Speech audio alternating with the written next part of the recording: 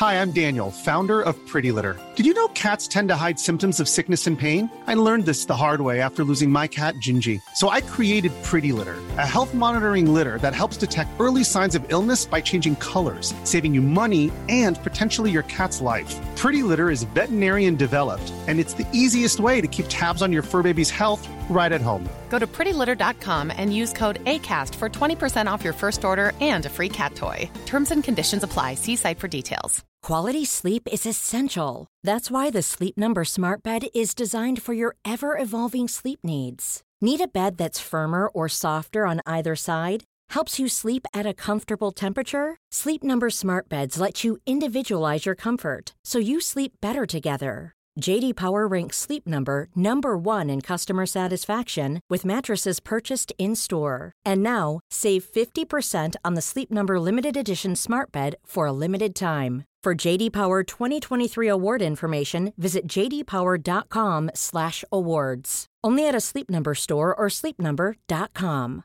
Ever catch yourself eating the same flavorless dinner 3 days in a row? Dreaming of something better? Well, HelloFresh is your guilt-free dream come true, baby. It's me, Keke Palmer. Let's wake up those taste buds with hot, juicy pecan-crusted chicken or garlic butter shrimp scampi. Hello Fresh. Stop dreaming of all the delicious possibilities and dig in at HelloFresh.com. Let's get this dinner party started. Hi, I'm Daniel, founder of Pretty Litter. Did you know cats tend to hide symptoms of sickness and pain? I learned this the hard way after losing my cat, Gingy. So I created Pretty Litter, a health monitoring litter that helps detect early signs of illness by changing colors, saving you money and potentially your cat's life. Pretty Litter is veterinarian developed, and it's the easiest way to keep tabs on your fur baby's health right at home. Go to prettylitter.com and use code ACAST for 20% off your first order and a free cat toy. Terms and conditions apply. See site for details. Hiring for your small business? If you're not looking for professionals on LinkedIn, you're looking in the wrong place. That's like looking for your car keys in a fish tank. LinkedIn helps you hire professionals you can't find anywhere else, even those who aren't actively searching for a new job but might be open to the perfect role. In a given month, over 70% of LinkedIn users don't even visit other leading job sites. So start looking in the right place. With LinkedIn, you can hire professionals like a professional. Post your free job on linkedin.com/achieve today. Hey, Dave. Yeah, Randy. Since we founded Bombas, we've always said our socks, underwear, and T-shirts are super soft. Any new ideas? Maybe sublimely soft. Or disgustingly cozy. Wait, what? I got it. Bombas. Absurdly comfortable essentials for yourself and for those facing homelessness. Because one purchased equals one donated. Wow, did we just write an ad? Yes. Bombas. Big comfort for everyone. Go to bombas.com/ACAST and use code ACAST for 20% off your first purchase. The following is a presentation of the Force Center podcast feed.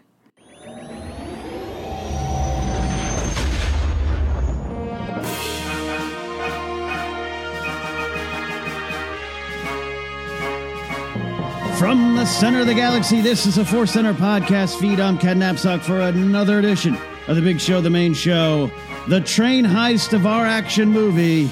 This is Force Center. Joseph Scrimshaw, Jennifer Landa here as well, and thankfully, as always. Yeah, sir? Got my gription boots on so I don't fall off the podcast train.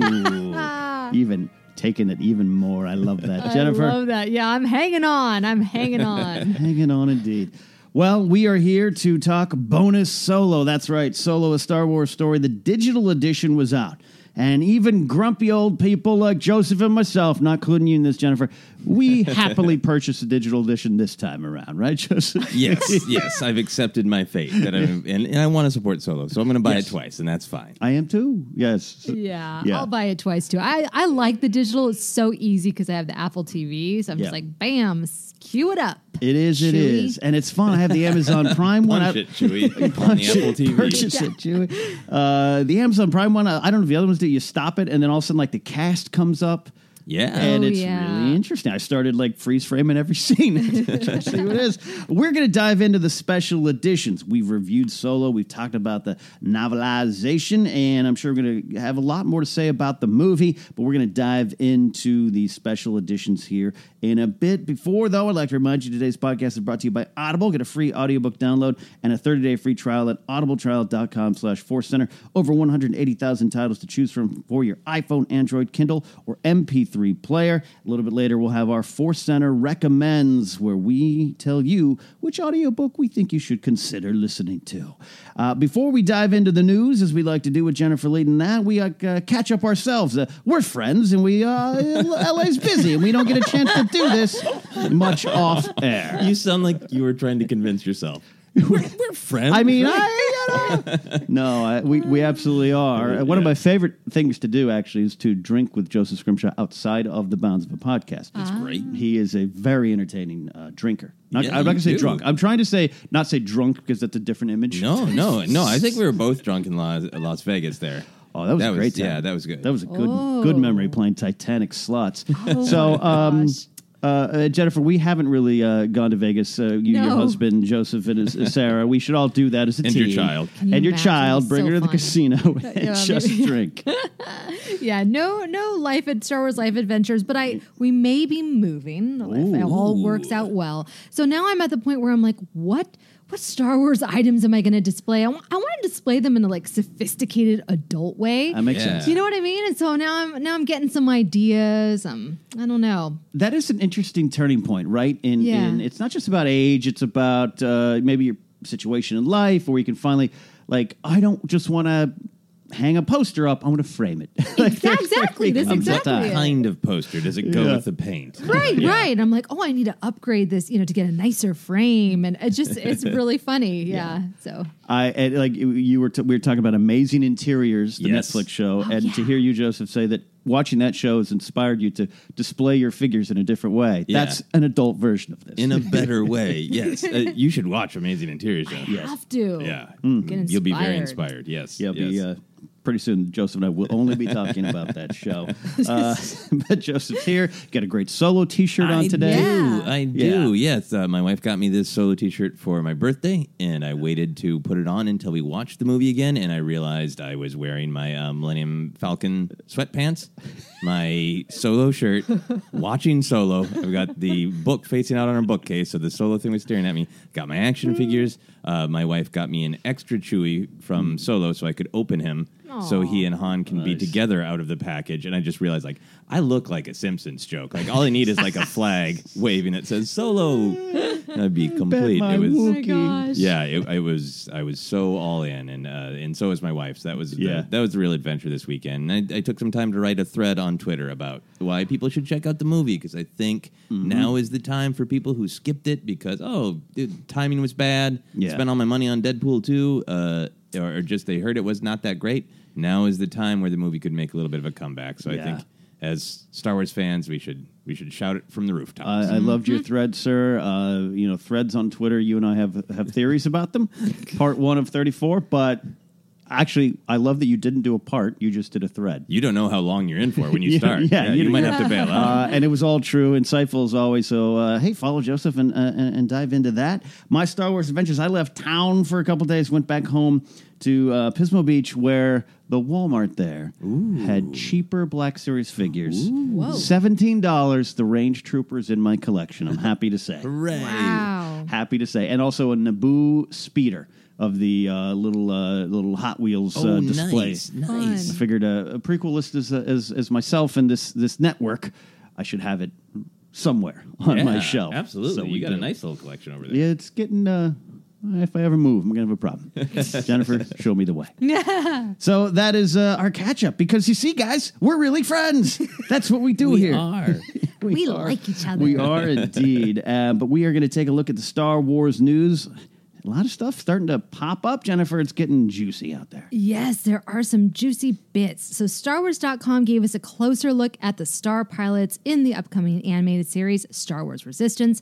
The Aces, as they're being called, are 5 of the top pilots on the Colossus platform who are hired to protect the base. But when there aren't any threats, they race for fun. Tora Doza? Shoot, I should have done the phonetic spelling. I think that's how it said. Tora Doza is the daughter of Captain Doza, and even though she's the youngest of the crew, she's a gifted pilot. Her father's kind of sheltered her, so she's looking for a set of friends, and she finds a true friend in Kaz.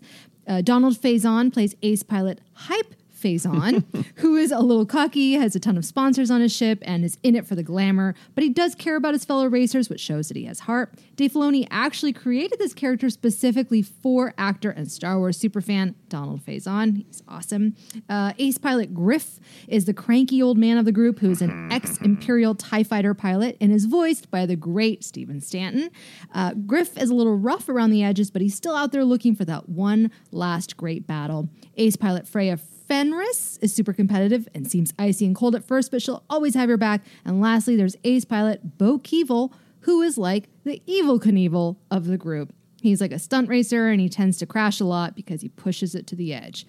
Getting a little bit more, learning more about the characters, seeing more of the show. What do you guys think? More excited? More of the same? About 10 times more excited. This was super excited to me. I really liked that first trailer, but I had a few reservations. And I think there were so many things in this that I loved. The idea that they race in their spare time because they have to defend the Colossus. That's another thing that points to more real world storytelling, more adult storytelling of Colossus as a fuel ship. We've been learning more and more that fuel is a resource.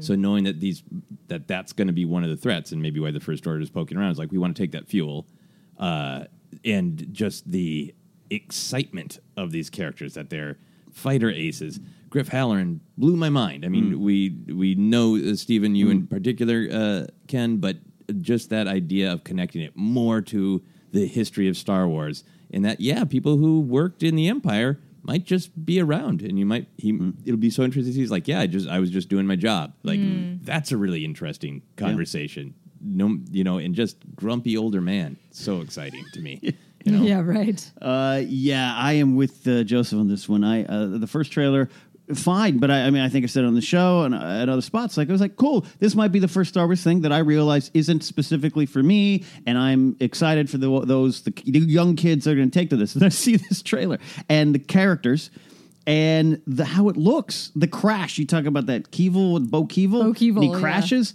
It looked fantastic. And me, the Robotech fan, you've heard me talk about that show before, that's kind of a little bit, they're on the SDF-1 and they have to defend against the enemy, but in the meantime, they're got some downtime and life happens and love and romances. And I'm like, oh, this is that kind of setup where whether it goes that way or how adult it gets, I'm not worried about that. This is going to be something fun to watch. And Griff Halloran, I want that figure already. The mask with the skull painted on, the TIE fighter pilot mask. Yeah.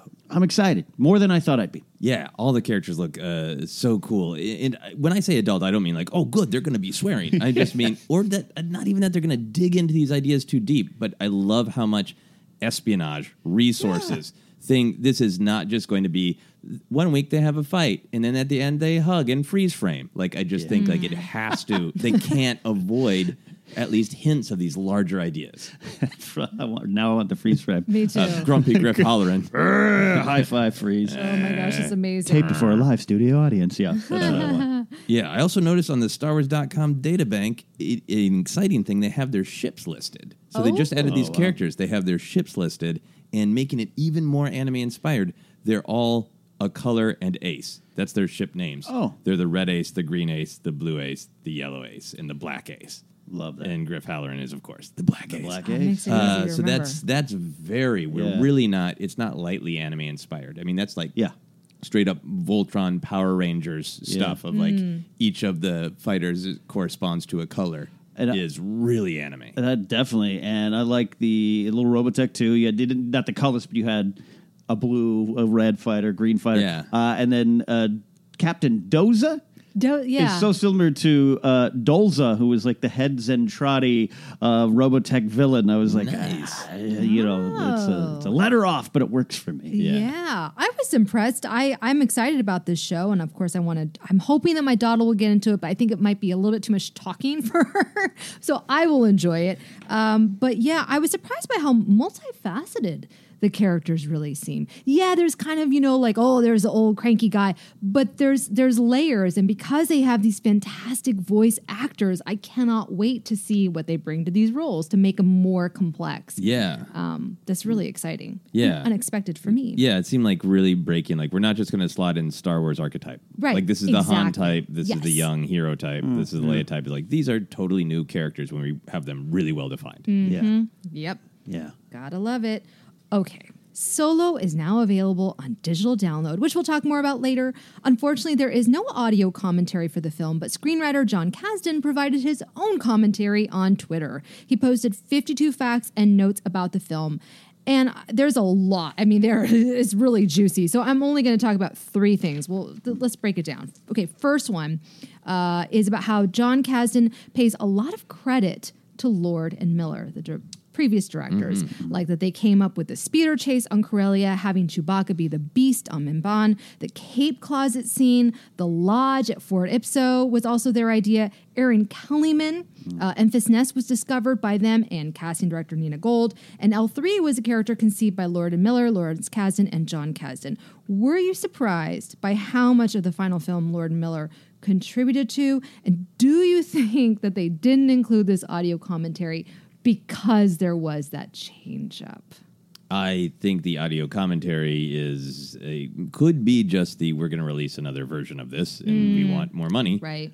Or it could be let's get a little bit more distance before we have here's what they came up with, here's what they get. I think the rest of it makes it clear that it's cool that Lord and Miller came up with things, but clearly some of them were still executed by Ron Howard. But it makes sense that some of the more really fun, vibrant comedy ideas, like let's lean into the cape thing. Mm-hmm. Because I think it's not so much like that cape closet scene, but I got the impression that it was, let's celebrate that he has capes. Right, there's the a comedy. cape closet on the Falcon, and that's Right. great, and that's obviously one of their strengths, and it's really cool to see it acknowledged. Mm-hmm. Yeah, I was pleasantly surprised that Jon Kasdan mentioned them as much as he did, because I don't expect, and we're going to talk about special editions, I don't expect Disney at this point, probably for some sort of settlement agreement, can't say who's who in the zoo of how this movie got made. But they did contribute to it, right? And they get credit as executive producers, I believe, on the end of it. Right. So to hear him say this was theirs, this was that, but even Ron Howard bringing in the creature in the Kessel Run and stuff like that. Right. So not that I need it divided up, but we hear rumors and this and that, and all the exterior shots were still Lord and Miller's and everything. So to see it a little bit more and credit given. It's a tough process to make a movie at that level, something I've yet to experience at that level. So to see that Jon Kasdan still has some loyalty to the guys that helped bring the vision forward a little bit, I was pleasantly surprised by that. Yeah, exactly. So the second thing is that I want to talk about is John believes that in retrospect, Tandy Newton, quote, may actually have been too good and too interesting as Val. End quote. The design of the story was that Beckett would lose his trusted crew members during the Convex job, which would open the door for Lando, Kira, and L3 to join the crew. But in John's mind, Tandy is so compelling to watch that the death of her character, quote, feels a little like a cheat. It's an odd and unexpected problem that comes with working such amazing, compelling actors in the Star Wars universe. You just want more of them, end quote. So there was some kerfuffle online about this particular thought point. I found myself getting a little upset. Well, I wanted to get what you guys think about this. Or if you even had any reaction, like, oh yeah, it makes sense. I'm on the bummed out side about it, but if you want to go first, Ken. I want to hear, because I understand from my perspective what people might be upset about, but I don't think it's as simple as, he just phrased it wrong. I think there's bigger things at play here. I think I've said before, I can't deny that. I've said before, I'm not surprised that the Val character died. Yeah. I think that's a different point of what is being made here. I don't think it's as simple as the character should have died. I think there's other things at play. So I would love to hear what you say, Jennifer and Joseph too, because I'd like to learn. Yeah, I think what I found troubling was that, and I really like John Kasdan, I love Solo, and I obviously love Tandy Newton, was that I was concerned that either he had not listened to everyone's criticism of Val, he had not like really kind of digested that and recognized it in the way that he did with L3 that he talked about in this 52 note thing. I'm also concerned that he's maybe ignoring why fans found her story arc to be problematic. I don't think he really gets it that, because you're right, there's bigger things at play with just having this female character basically only existing to advance Beckett's character, a male character. And then on top of that, you complicate it because you have a black woman in Star Wars, which is already a rarity, and then to like give her basically nothing to do.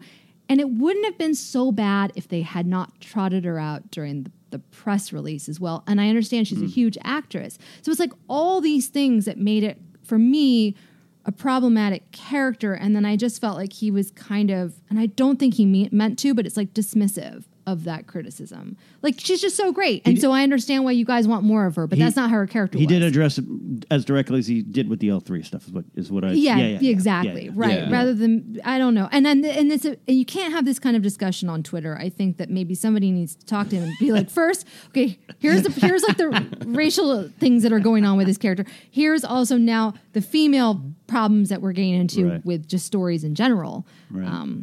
That makes sense. I don't know. No, it makes sense. Yeah, I felt like it is a learning opportunity for a lot of people, including John Kasdan. I'm with you. Like, I love Solo with the caveats of I wish that some of the character arcs for the women had been resolved differently. I think the thing that bothers me is like, I love that in the L3 one, he's like, I understand there's a lot of discussion. Here are 2 different essays you can read. I think that's a great position to take as a writer instead of fighting about it, going, go have a discussion.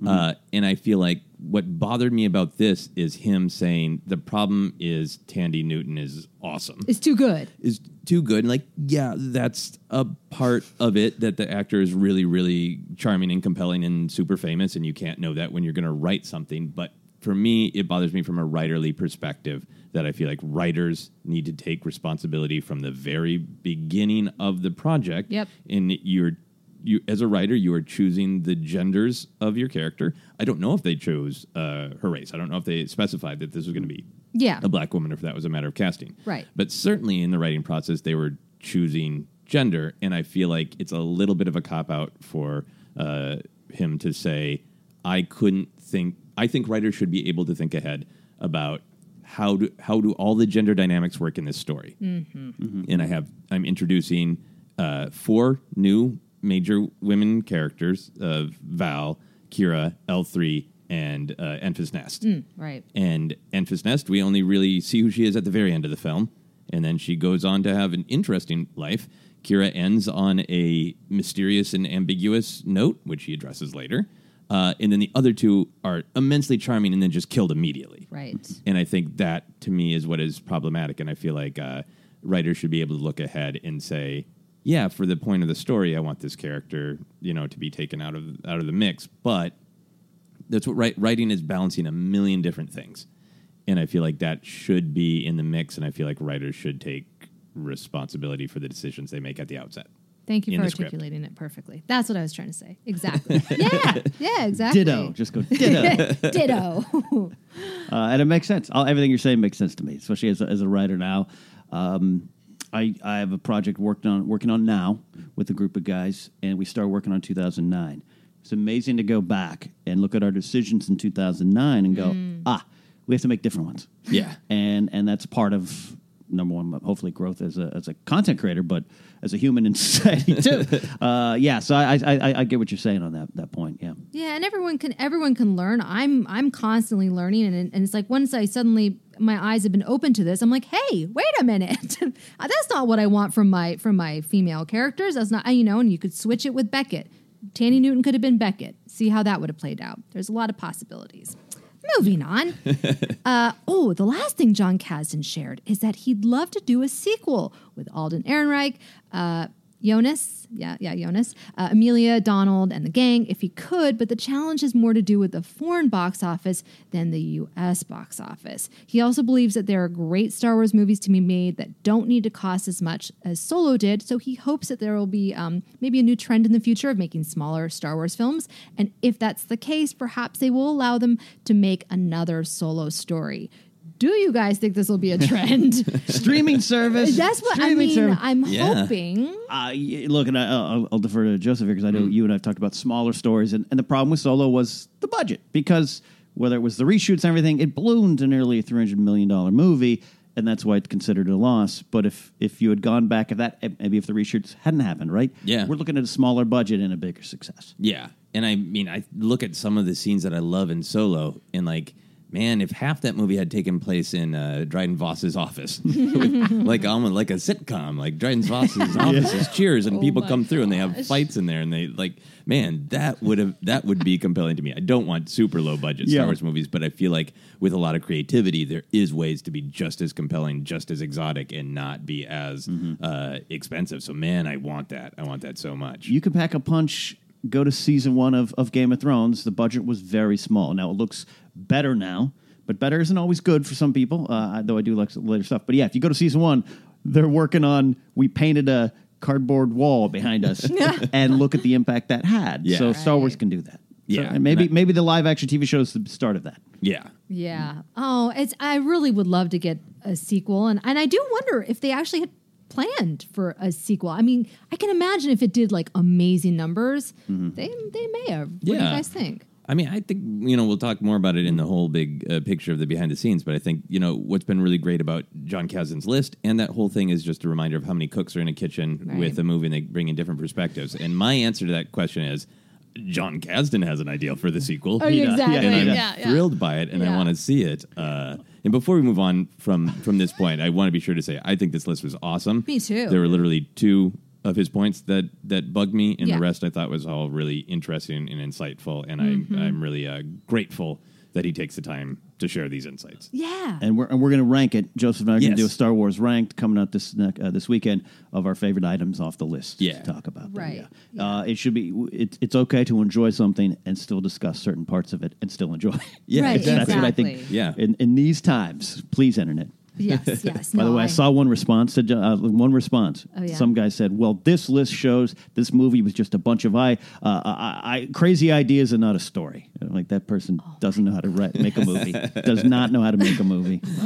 And John responded back to him great. Oh, yeah, he's awesome. Okay. Ray Park stopped by this is the last story. Ray Park stopped by the official Star Wars show and shared how he got the call from Lucasfilm asking if he'd reprise his character of Maul for Solo, a Star Wars story. He shared that after he got the call, he immediately started training day and night, not to get big, but to be ready. Of course, he wouldn't end up doing any stunts in the scene, but he also said that while filming his scene, director Ron Howard let him do it his way a few times, and then he synced up his performance with Sam's voice for a few other takes. And when he finally saw the film for the first time at the premiere, Ray Park said Ewan McGregor, who was sitting next to him, was ecstatic when Maul appeared on screen. He was like grabbing him and saying, yeah, well done, yeah. So much so that Ray Park was like, okay, hold on, I want to see my performance. I just love that. I feel like a lot of people are excited for Maul's return, but also for Ray Park's return. And I think that it's really kind of neat. Like, by the way, that's like having breakfast with Scott Mance. Oh, really? He won't stop hugging you. You're like, can I just enjoy my omelet, man? But it's just so cool. I feel like it's, everyone, it's a Star Wars family. And so when the Star Wars people get welcomed back, it's like, hooray, you're back. Yeah, just the weight of that, we've talked a lot about the summer of 99, that scene of Obi-Wan and Darth Maul fighting, no matter what else you thought, you're like, that's amazing. And then to think of them almost 20 years later in a theater, whooping and hollering because Maul is back is just amazing. Right? Oh, man, it kind of makes you think. Never mind. Yeah. That Obi-Wan movie. I know. That's what I thought of too. That's what I thought of too. Please, Obi-Wan.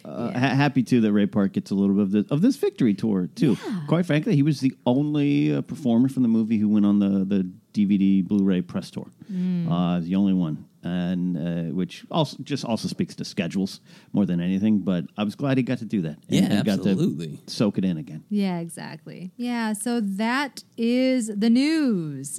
There's a lot. A lot of juicy stuff. Boy. Juicy stuff from Aces to Kasdan to Maul. And before we get into our big topic today, which is the bonus stuff, the bonus features from the Solo A Star Wars Story digital release, we'd like to recommend an audio book to you. Joseph, our choice today is the Solo novelization, because why not? It's all Solo all the time right now. Go tell your friends. Listen to the Solo audiobook. Absolutely. To download your free audiobook today, go to audibletrial.com/4center. Again, that's audibletrial.com/4center for your free audiobook. It helps the show directly. All right. We got a lot of stuff. I mean, like 2 hours of bonus content. Joseph, could you take us through it? Absolutely. I just want to start with the big picture and just hear about your adventures, because we have all, I think, been on that same page of not wanting to get the digital version, but then we do because we don't want to wait. We talked about it a little bit. Jennifer is happy with it. But did you guys rewatch the film or jump right into the extras? I gladly purchased the digital. Remember when the Last Jedi one came out and I was like, and Joseph sent me a nice email like, look, I'm with you too. We got to do this. We have to do this. We can't wait 2 weeks to talk about it. And I was like, yeah, you're right. Purchased it. I was out of town this weekend, so I was at my folks' house up in Pismo Beach, and I was in the guest bedroom, and it was like midnight, and I purchased. Oh God, I got to purchase it. I was like, I'll watch a little bit of the special edition. But the movie auto plays, right? You put it in. I get mine on Amazon Prime. Movie starts playing, and the opening lines. I'm like, I'll just watch the first scene. 2 hours later, watch the whole movie again. Yeah, wow. With headphones on. Time. Yeah, yep. Headphones on, like I was 14 in my room, trying not to wake my parents up. That's awesome. And then the next day, I watched all the special features. And then even last night, same thing. I watched half the movie. Okay, like 1 a.m. Amazing. Yeah, wow. I was anxious to jump in, but my wife was just like, I really need to see this movie again right now. Right. Like, all right, you got it then. This is going to be a 2-night experience for us. So you rewatch the movie and then the extras, which I think really enhance them. And Jennifer, I know you are always balancing your incredibly busy schedule. So did you get a chance to rewatch the actual movie? I did not yet. But I will say that this process was much smoother than previous releases. I was like, okay, which version do I need to get? Right. So I basically just bought it off of iTunes, and it seemed like I think there's only the Target. That seems to be the only exclusive, yes. Right, exactly. I could be wrong, but... Which made me happy because I feel like, I forget which one it was, where it was like, this one has this one, and this Target has that, and I was like, oh my gosh, I'm going to miss out on all the extras. That was not the case this time. Was very happy about that. Yeah, it was all smooth. Yeah, very I have smooth. no clouds to yell at as an older man, so it all worked out for me this time around. What were your overall reactions to? We'll dive into the details of each extra, each deleted scene. But what was your overall as the package? As like the 2 hours of extras? Do you feel like it was better than Last Jedi, Rogue One, Force Awakens? Was there an overall mood? What was your general reaction? Yeah. Yeah, Jen? I was pleasantly surprised by how much they gave us. And I felt like, obviously it's not going to be as much as The Last Jedi or The Force Awakens, but it gave me, I felt satisfied at the end. I got some behind the scenes look at them making models and I would love to have just a whole package on the sound and how they worked. Because there were glimpses of it. And I'm like, oh, give me more of that. Show me them recording the bear, Yeah, please, 2 hours of bear recording. I just love that. Like, I want to really dive into the nerdy aspects I'm partial of that. to the walrus recordings. Well, actually. Well, fans can disagree respectfully. I'm a bear person, you're a walrus person. That's fine. But I just loved it, and I love the cast roundtable, which we'll talk about. Yeah, the cast roundtable was a real highlight. Ken, what was your overall reaction? Any favorites? We'll have that cast roundtable is going to be an interesting discussion then. Way better than Force Awakens and Rogue One. I need to rewatch the Force Awakens special features. I don't know which version I bought because, again, right. We were talking about it off air. I don't recall Rogue One having as much stuff. Nope. Last Jedi, the director and the Jedi is an amazing documentary I've watched 3 times now. Wow. And just love it. So I knew it wasn't going to surpass that. What's interesting is that we'll talk about, but overall, one of my reactions was, wow, these special features, these little mini docs are fantastic. Are they part of a larger doc that was being made that can no longer be made because it's in depositions? Oh, wow. Or wasn't part of an arbitration hearing or something? Because there's a lot of things. And there's one shot in one of them where Kira has on a different hat. Yes, I saw that. And I was like, oh, that is different. Oh, yeah. The I saw mystery that. of Kira's Yes. hat. I missed Yes. Kira's hat. I got to It looks like again. a Last Crusade, Dr. Elsa Snyder meets Blade Runner femme fatale hat is what I'll call it, right? At the lodge, right? At the lodge. Yeah, I noticed that. And I was like, oh, that's definitely Lord Miller stuff, right? Yeah, I think. I don't know. See that femme fatale hat. Yeah, but pretty cool. I loved everything about these special features. Okay, cool. Yeah, I felt like what was really cool about them, I liked the round table, which I can't wait to get into that. Overall, they had such a sense of fun and exploration. And I know it is the documentarian's job to put a rosy spin on everything. But it just seemed like everyone was so engaged in having fun making this movie, especially a movie that, it reportedly had troubles. Just like the person recording the bear seemed happy. Yeah. The person designing the conveyance seemed thrilled with it. And I think one of the interesting things about this was I didn't realize how much was real or had elements of real. I kept just making notes, and I keep rewriting the word real. But I didn't realize that they built the speeder, the M68, and were racing it around. Incredible. I didn't realize. I knew that L3 was real, but I didn't realize how functionally some of the movements are totally just that's what Phoebe Waller-Bridge did. The real costume. Was oh my gosh, amazing. yes. That was that's freaky. It was freaky. Yeah, it was this uncanny valley. You can go as a really detailed Rio for Halloween. Rio's got dead eyes. Yeah. What are those eyes under there? And the coaxium explosion, I would have never thought that was an actual. That was amazing. Yeah. Mini explosion that they. Wow. Yeah. So I was so cool. So there was a sense of this is fun and real. Yeah. And again, maybe some of that is a little manufactured because it's behind the scenes and they want to put a rosy picture on it, but it felt genuine. Yeah. And I enjoyed that. Yeah. All right. So let's get into some of the big ideas and then we'll go into the minutia. One of the things that really grabbed me about the extras that I want to be sure to get your thoughts on is just whether it was intentional or not in the construction of this, how strong the theme of generations is, both in the story and behind the scenes, all the behind the scenes stuff. Obviously, in the story, it's you got Beckett teaching young Han. Yeah, Chewie is older than Han. All this sort of typical generational themes in Star Wars. But having Ron Howard and George Lucas kind of have this different perspective, and have John Kasdan really call it out that there are these older guys who kind of look at it this way. I look at it as a Star Wars nerd. And then you go to the round table, and the younger actors like Alden and Donald are kind of Star Wars nerds up to a point. Definitely, yeah. And then Tandy Newton is my kids like it. And Woody Harrelson is obviously a guy who's yeah, I saw Star Wars once, right? Yeah. And I got in trouble by taking this role because I had to be away from home for 9 more months. That's all the more is it's Star Wars, sure, whatever. Let me talk about my problems at home. Yeah. So there's in a lot of that. Obviously, the relationship between John and Larry. How did it make you feel? How did you react to that?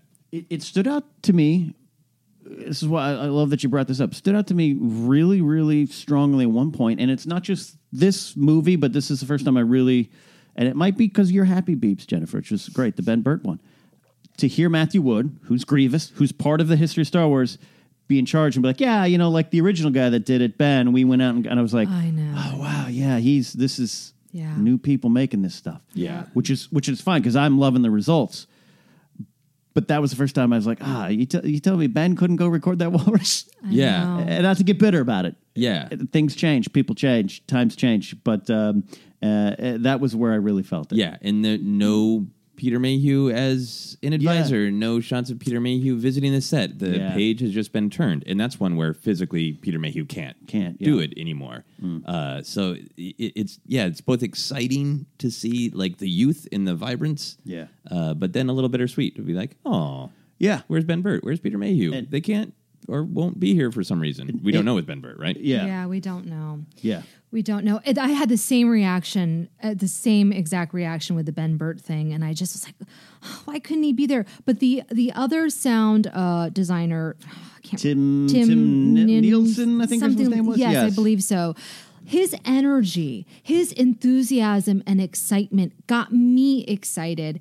And Jonas portraying Chewie, how physically agile he is. The stunts that he could do because of his sports background that obviously Peter Mayhew could never do. So it was very bittersweet where I'm like, oh, I miss my old crew. Like I don't know what I was expecting, like some baton being passed, but it was hard and then also exciting to see this new cast and see these new relationships and this new team come together. Yeah, and just that rhythm with the story of Star Wars with real life, where Yoda's like, pass on what you have learned. Like, well, Peter Mayhew did. He did. To this young, vibrant, funny, thrilling guy who's just giving Chewie so much life, but never would have or could have if Peter Mayhew had not created it and passed on what he had learned. And I think it's important to know, like when I say it's bittersweet, it's a good thing. Like this is part of it, and Yoda's lesson is for all of us. Yeah. Really, we are what they grow beyond, and so it's not a bad thing. And again, Matthew Wood has Star Wars in his DNA. He's been there for he's the older generation at this point. Yeah, he really is. Exactly. He really is.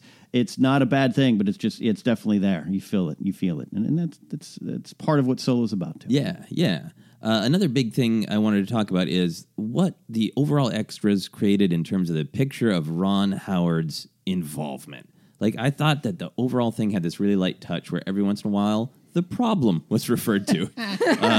But nobody dwelled on it, but nobody tried to deny it either. And that was the general perspective. But then we get all these shots of, well, we physically see Ron Howard shooting this. Or somebody said Ron Howard did this with the speeder. So you really got a picture of like some of the scenes where people are like, oh, that must have been Lord Miller because that sounded like an improv line. It's like, nope, because there's Ron Howard right there. Unless maybe they reshot the exact same thing. Yeah. Who knows? What did you think about the picture created of Ron Howard's level of involvement? Oh, Jennifer's got a face. My face? I'm not even meaning to make a face. A bemused smirk. You had, oh my gosh, my poker face. I don't have one. Okay, no sabak face here. Yeah, I felt like this was the least amount of Ron Howard's image in this whole behind the scenes stuff.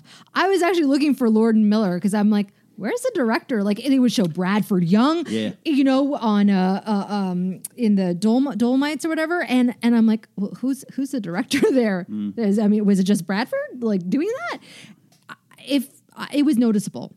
It was very noticeable to me. And yeah, Ron was there obviously, but it did kind of feel like the elephant in the room. But I thought that they did a good job.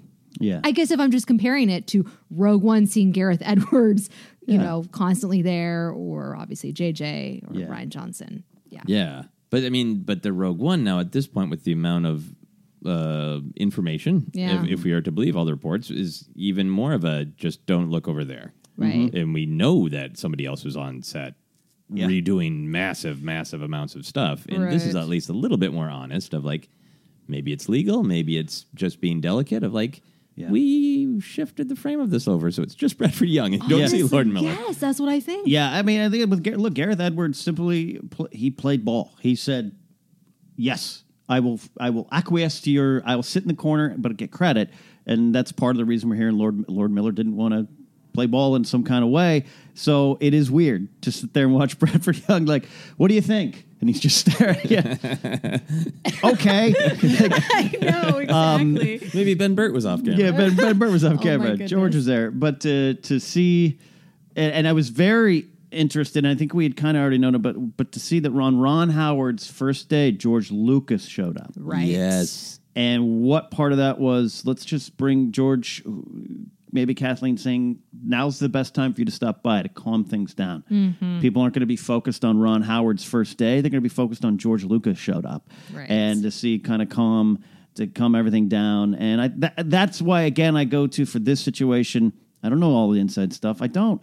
But I think Ron Howard was a great choice because he is the veteran, dependable, aw shucks kind of guy who comes in and goes, all right, let's just have a good time and we'll finish this. Right. And that's what they needed in that moment. Yeah. And I think that did show for me Yeah. as best as they Yes. could. Yeah, I think I had the sort of opposite reaction, not about Lord and Miller's disappearance, removal from the documentary, but that makes a lot of sense. I think I focused more on how much Ron Howard was there. And clearly, either many of these things weren't shot, or he reshot and reimagined.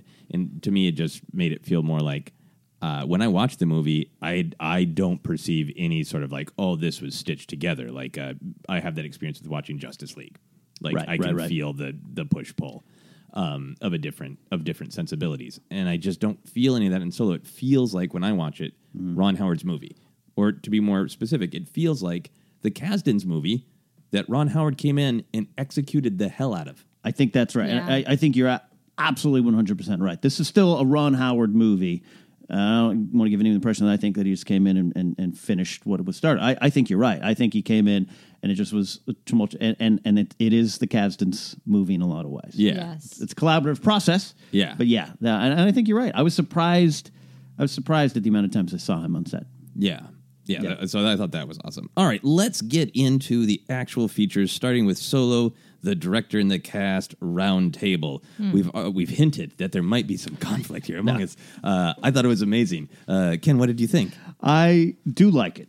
I want to start that off. However, I do like it. However, these things always make me chuckle. First of all, it's very hard to get all those actors who are very busy in one place. That is tremendously hard. A couple times there's some shots where Emilia Clarke was clearly asleep. Like you could just see her in her brain. She was like, I got to get back to the set of Game of Thrones. And so I was chuckling a lot of that, where it just didn't, like, to get them all, that's quite a feat. I wasn't expecting anything deep. Ron Howard's moderating this thing, and so there was a couple times I would have wanted to go a little deeper. So, but that doesn't mean it's bad. It's entertaining to get their response. And I thought Thandi, I always like to say Thandi, but it's Tandy. I thought her take on how she created that character was really powerful. Oh my gosh. The story she told of, and I'm like, who is this? Oh, it's her mother. That's a woman that's told that story. Yes. To start with. Well, it's this freedom fighter who had hair and it was my mother. Like, damn, that was a powerful, well-told story.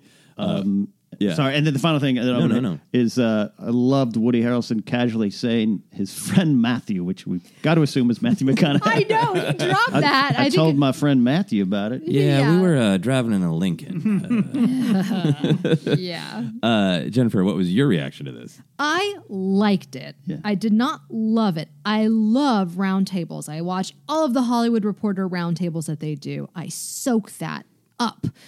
This, I wanted it to be, like you're saying, a little bit deeper. But I felt like what was interesting, two things were at play. You have the young cast, you have Alden and Donald and Jonas, who clearly had like formed this kind of friendship together. And then you have the rest of the cast, which are seasoned veterans. They're busy. They've got things to do.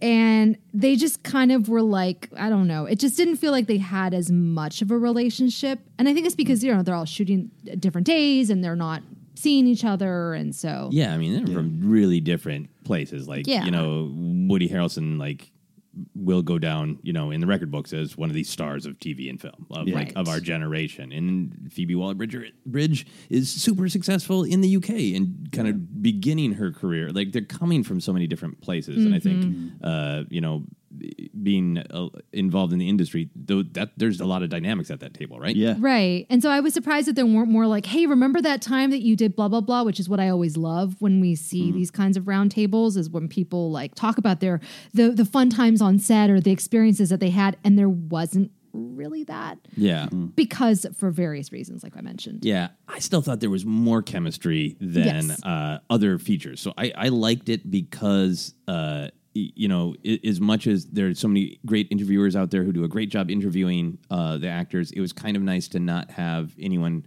from the outside.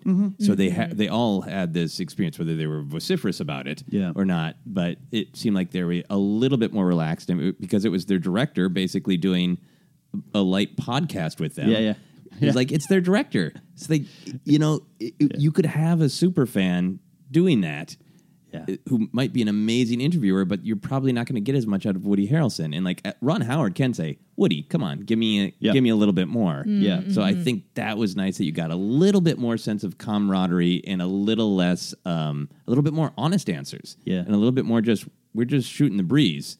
And that was refreshing to me. There was a great moment to the chemistry point. I was glad to see Alden and Donald seem to really get along and have that friendly rivalry. But Phoebe and Donald seemed to have a little moment where they were like, it's they had to, connect. And then it's weird because Paul Bettany's talking. I'm like, I wonder if anyone ever was on set with him other than Amelia and Alden. I know. Donald might not have been there, but they come by and stop by some of the sets. Clearly, they've talked about that. Donald saying I was there for the Chewie mud fight. The mud fight, yeah. So I'm not, but it's sometimes weird to think, Paul Bettany might not have even met any of these people to the premiere. So some of that is at play. Yeah. I mean, and it is just different personalities are more open and share more, and I love the detail that Alden couldn't tell anybody but felt he should do something, so he went on a roller coaster alone by himself. And then when Donald said, that is the most Alden thing I've ever heard. You do get this picture of this guy who is like one of these annoying guys, like, incredibly talented, charming, devastatingly handsome, and also sort of a tortured poet. Screw you.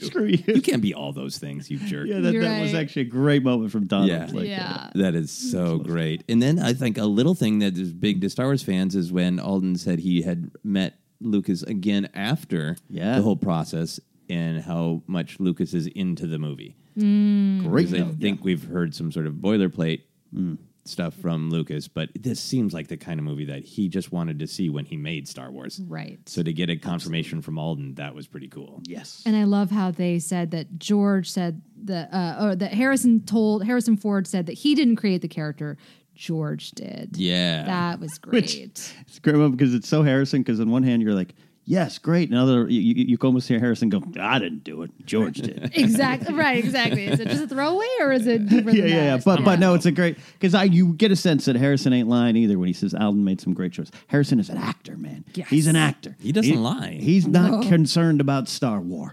He is an actor. When I hear him say Alden made great choices and I love what he did, I believe it. Yeah. Mm-hmm. The last thing I love, because I thought it was honest, was Ron Howard describing this decision, making it with his wife, and then referencing the moment at the end of The Graduate where the reality of what they've done and they don't know how to face the future sets in. Yeah. And for him to liken that is like, that's more honest, because obviously he had to project, I'm going to come in, I'm going to get this done. But for him to be on this and for them to let them say that, they're like, yep, I totally had I've made a terrible mistake moment.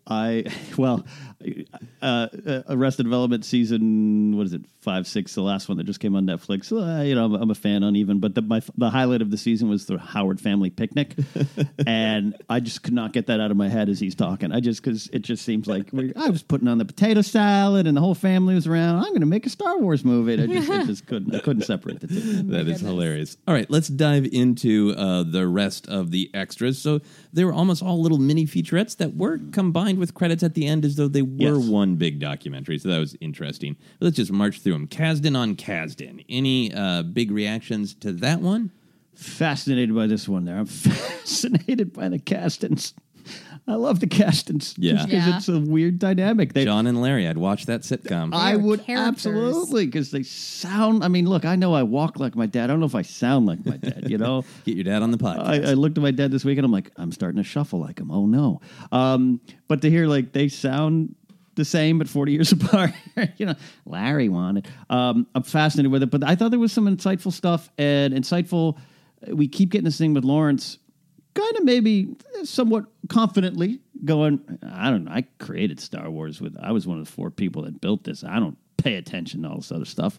And John kind of going, yeah, my dad doesn't know what, this the nerd is, stuff. Nerd stuff. I thought it was great. And their take on a lot of stuff, I think a lot of stuff with the train heist, I really like their take on it. But I just like to see the dynamics and the fact that they fought and that they battled like any other creative team. Yeah. And there's something sweet to me too that gruff old Lawrence would want to do this with his son, who's a Star Wars fan. I do enjoy that, and we joke. My final thought: we joke a lot about John referring to him as Larry. I can get John, who's had his whole career before this. He's written a lot of things before this. it's a touchy thing. You don't. When do you say I'm Lawrence Kasdan's son, and when do you not say it in your career? And it's something that he had to deal with probably. And Lawrence Kasdan makes a point to say John had been out there writing and directing, so I was interested in doing something with him. Yes, not just because he's my son, but because he was staking his own claim. Yeah. What were your reactions to this, Jennifer? I think I love Solo so much because it is this mixture of Lawrence Kasdan's purest OT, way, and also John Kasdan's more like us way, inside that nerd bubble, knowing everything and wanting to be sure that it's all canon and whatnot. That's why I think Solo works so well for me. The biggest takeaway was, can you imagine being John Kasdan on Christmas growing up? What was that like? That was my only annoyance with him during that interview. He just gets all the Kenner toys. All the Kenner toys. Every Christmas, they sent us a box. Yeah, that was like, oh my gosh. I got a Bespin security guard for one Christmas. And that's it. Just want to see those. I got the Hoth Rebel soldier because my mom thought he was Luke. No box. Oh, no. Oh, no. My mom tried. That's awesome. Yeah, I thought this was really interesting because I know it's a thing that fans can have really strong perspectives on. That it was cool to have John Kasdan be super aware of. I am the nerd who knows the minutia, but I respect that my dad and George Lucas are these kind of architect guys who are like, I don't care, whatever. We're building the structure. Yeah.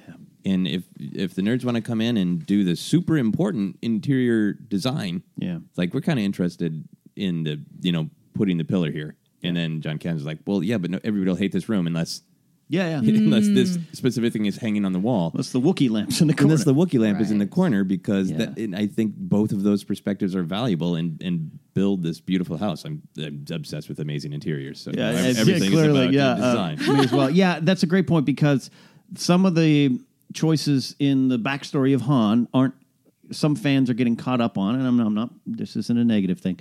But to hear Lawrence Kasdan and kind of be like, this is Han's nature. This is the choosing of his last name means this, and the meeting, and they're not concerned. No one was concerned.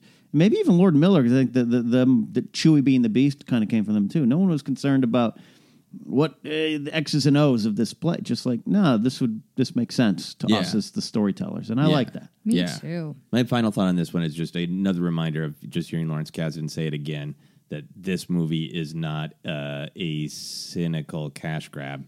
It is Kathleen Kennedy saying, hey, one of the creators of Star Wars, as we know it, what would you like to do, Han Solo?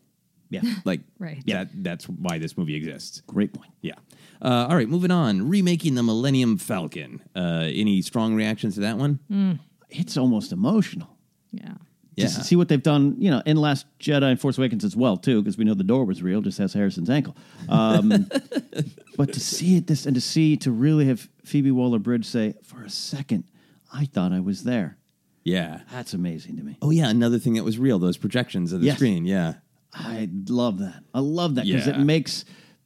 going back to even like prequels or The Hobbit or anything where you hear the story of Ian McKellen breaking down on set because he doesn't know what he's acting against. And you're always going to have some level of that, clearly. Look at the train heist sequence. But to have these actors on this cockpit, to actually feel it that absolutely makes the performance better. Yeah, absolutely. Jennifer, your reactions to this one? Oh my gosh. This one to me was like, oh, this is what I've been waiting for. Seeing them build the little model, taping it together, the level of detail with those headphones. I mean, it just was like... Great point, yes. Everything. How they added a spoiler on the back. How they looked at Aunt Beru's kitchen and the Urso kitchen. They're looking back to the older films as reference for creating the design inside this Falcon. To me, it's just so exciting. And then to envision what that would be like as an actor, feeling totally immersed. You don't have to act. Yeah. You just have to live. Yeah, you're just walking around on the Falcon. Yeah. Yeah. Oh, it's incredible. The headphone thing, if I was aware of that, I forgot because I was like, holy, wow. Yeah. These guys like Star Wars. Yeah. And Han Solo and Lando have Boss speakers. That's great.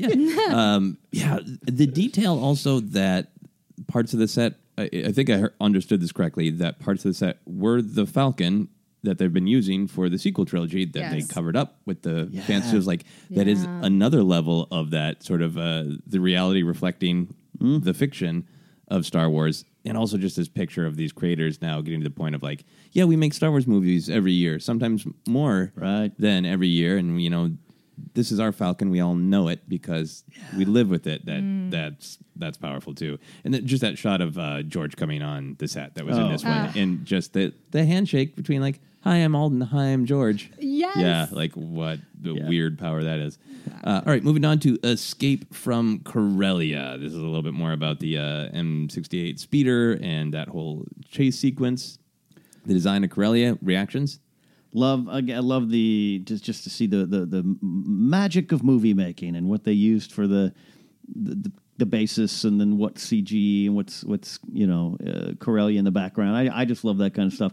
Sometimes the magic, like I don't watch a lot of the Game of Thrones ones on the big battles because I just want to watch the battle. Yeah. I don't want to know Jon Snow was cutting down green things. But I loved it, and the practicality of the actual speeders for most of it was impressive. Yeah.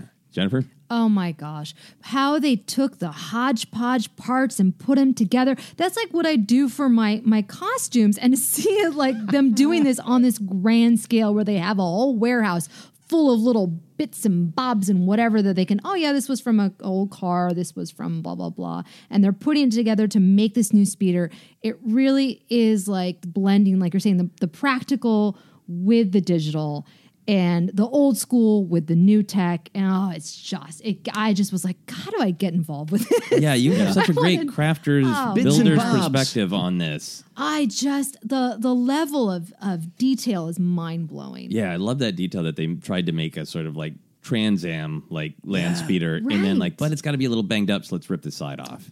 Yes. Like, that's a great detail. It made me appreciate the speeder chase a little more, and I already liked it. I already thought it was a key part of the story, because I love how it ends with Kira telling Alden that's not going to work, and that's actually one of my favorite moments.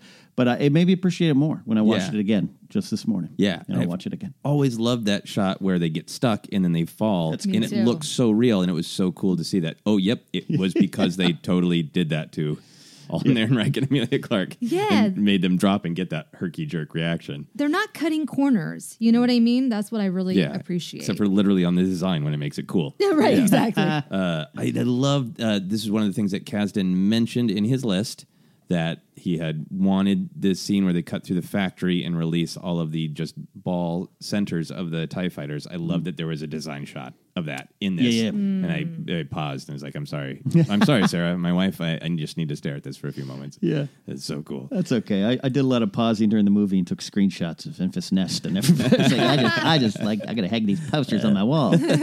Awesome. Moving on to the train heist. I'll go first because I only had one big thought. I loved that the pre-visualization looked like N64 video game.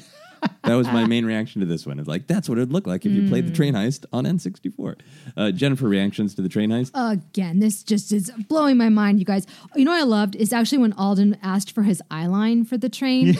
Because I'm always asking for my eyeline when I'm doing stuff on commercials. Well, obviously, it's not like anything like Solo. But just seeing that he's feeling that way too. Like, okay, guys, wait, where am I going to be looking to see this imaginary thing? I love that kind of stuff. Also, this was when we saw Matthew Wood and his team gathering sounds like Ben Burt. Tandy Newton's performance with the blue screen, her final moments in the film, and I was like, that's the performance right there. Yeah, it's just the level of acting that she's just incredible. Gosh. Love, because this is fast becoming one of my favorite sequences in all of Star Wars. This is really, I just love it. I love the concept. I played Red Dead Redemption too much to not love a good old train heist. Yeah, and we were really looking forward to this before the movie came out, because I thought it would be a little bit later in the movie and everything. But I loved hearing what Lawrence said specifically about how this is, and John too, about this is Han's first criminal move. So this launches his character in a lot of ways. He's committing to this. It's costly. He realized what it costs, and so going forward, there's these stakes around what he's getting involved in, but he still wants to be this outlaw. So I thought that meant a lot to me as the story and as the character of Han. Then to see it play out, and to see how, again, what's practical, what's not, the explosion, all that kind of stuff. I love there's that note about Bradford Young wanted to shoot this as if it was at dawn. Oh, and then so great. That's one of the things I love when the Cloud writers write in. It looks so great. I'm so immersed in it when I watch it. To see the choices made, it was by this point, we're all used to movie magic. You know, we're all used to seeing Kate Winslet and Leo DiCaprio on the side of a not ship, but a ship. But to be re-inspired by that. Yeah. This was my favorite doc. Yeah, this one was really good for showing the amount of teamwork, and they really highlighted that. Like, well, you got your digital people for the previs, you have the actual actors, you have the stunt, you have Bradford Young, and then you're like, then we have to go to the stunt people doing the awesome Enfys Nest moves. Right. You know, yeah, that was really cool. All right, moving on to Becoming a Droid, L337. Jennifer, how did you get anything more out of this one, or did it feel your face is saying meh? I mean, I really, this was the one where we saw Phoebe in the costume, yes. right? Yeah, that was actually pretty incredible. Seeing how much of her performance was they just basically erased her body in the green suit, and that was it on screen. That was pretty surprising. I love that they compared L3 to a waitress in a diner that's been there for a long time. That just gave me such a new insight into the character. I really enjoyed that. Yeah. This one made me appreciate L3 a little bit more. Not that I don't like L3, to be clear, but I think at times in the first viewings, I just didn't take to the character as much as other people did. And this gave me a lot of respect for what Phoebe did. And to hear her describe her joy in creating this new kind of character, I really took to that. And while watching it, one of the things I thought about, somewhere, I hope Ahmed Best realizes what he did and how key it was. Yes. That doesn't happen. Yes, Andy Serkis, and yes, there's a lot of other people, and animators and behind-the-scenes people that made it happen, but I go to Ahmed in that documentary, The Beginnings, walking around on set, figuring out how to do this, and to see where we've come now. Yeah. I hope he understands somewhere. Yeah. Comedians using their physicality to bring real, physical comedy to a character, as well as emotional stuff, but just really bringing that the physical comedy. I thought it was cool to be able to really see up close and appreciate even more this really cool idea that L3 started as an astromech droid, and you can really see the bits and bobs of an astromech. Right. It really highlighted that. Yeah. Scoundrels, Droids, Creatures, and Cards, welcome to Fort Ipso. This was a great one for me. I loved the focus on Bradford Young in this one. Yes. That this was that he wanted to light using all practical lights, and that this was kind of what was the linchpin idea for the rest of the way Solo looked, of really playing with those super darks and super lights. I hope he shoots another Star Wars film. Yeah. Without a doubt, because Solo, in waiting for this release to come out, again, I only saw it in theaters 3 times, just schedule-wise, and again, part of the problem behind the scenes with Solo, right? We all faced that a little bit, didn't watch it as much as we wanted. I couldn't wait to watch it again because I love the locations. I love Savareen. I love this, and to hear Donald Glover, again as an actor, say, oh, I get it. When you're here, this is it. You're really there. You're there. And to hear what Bradford Young, I think himself, is saying, when an actor walks in the shadows, don't worry, audience. They're going to walk out of him in a second.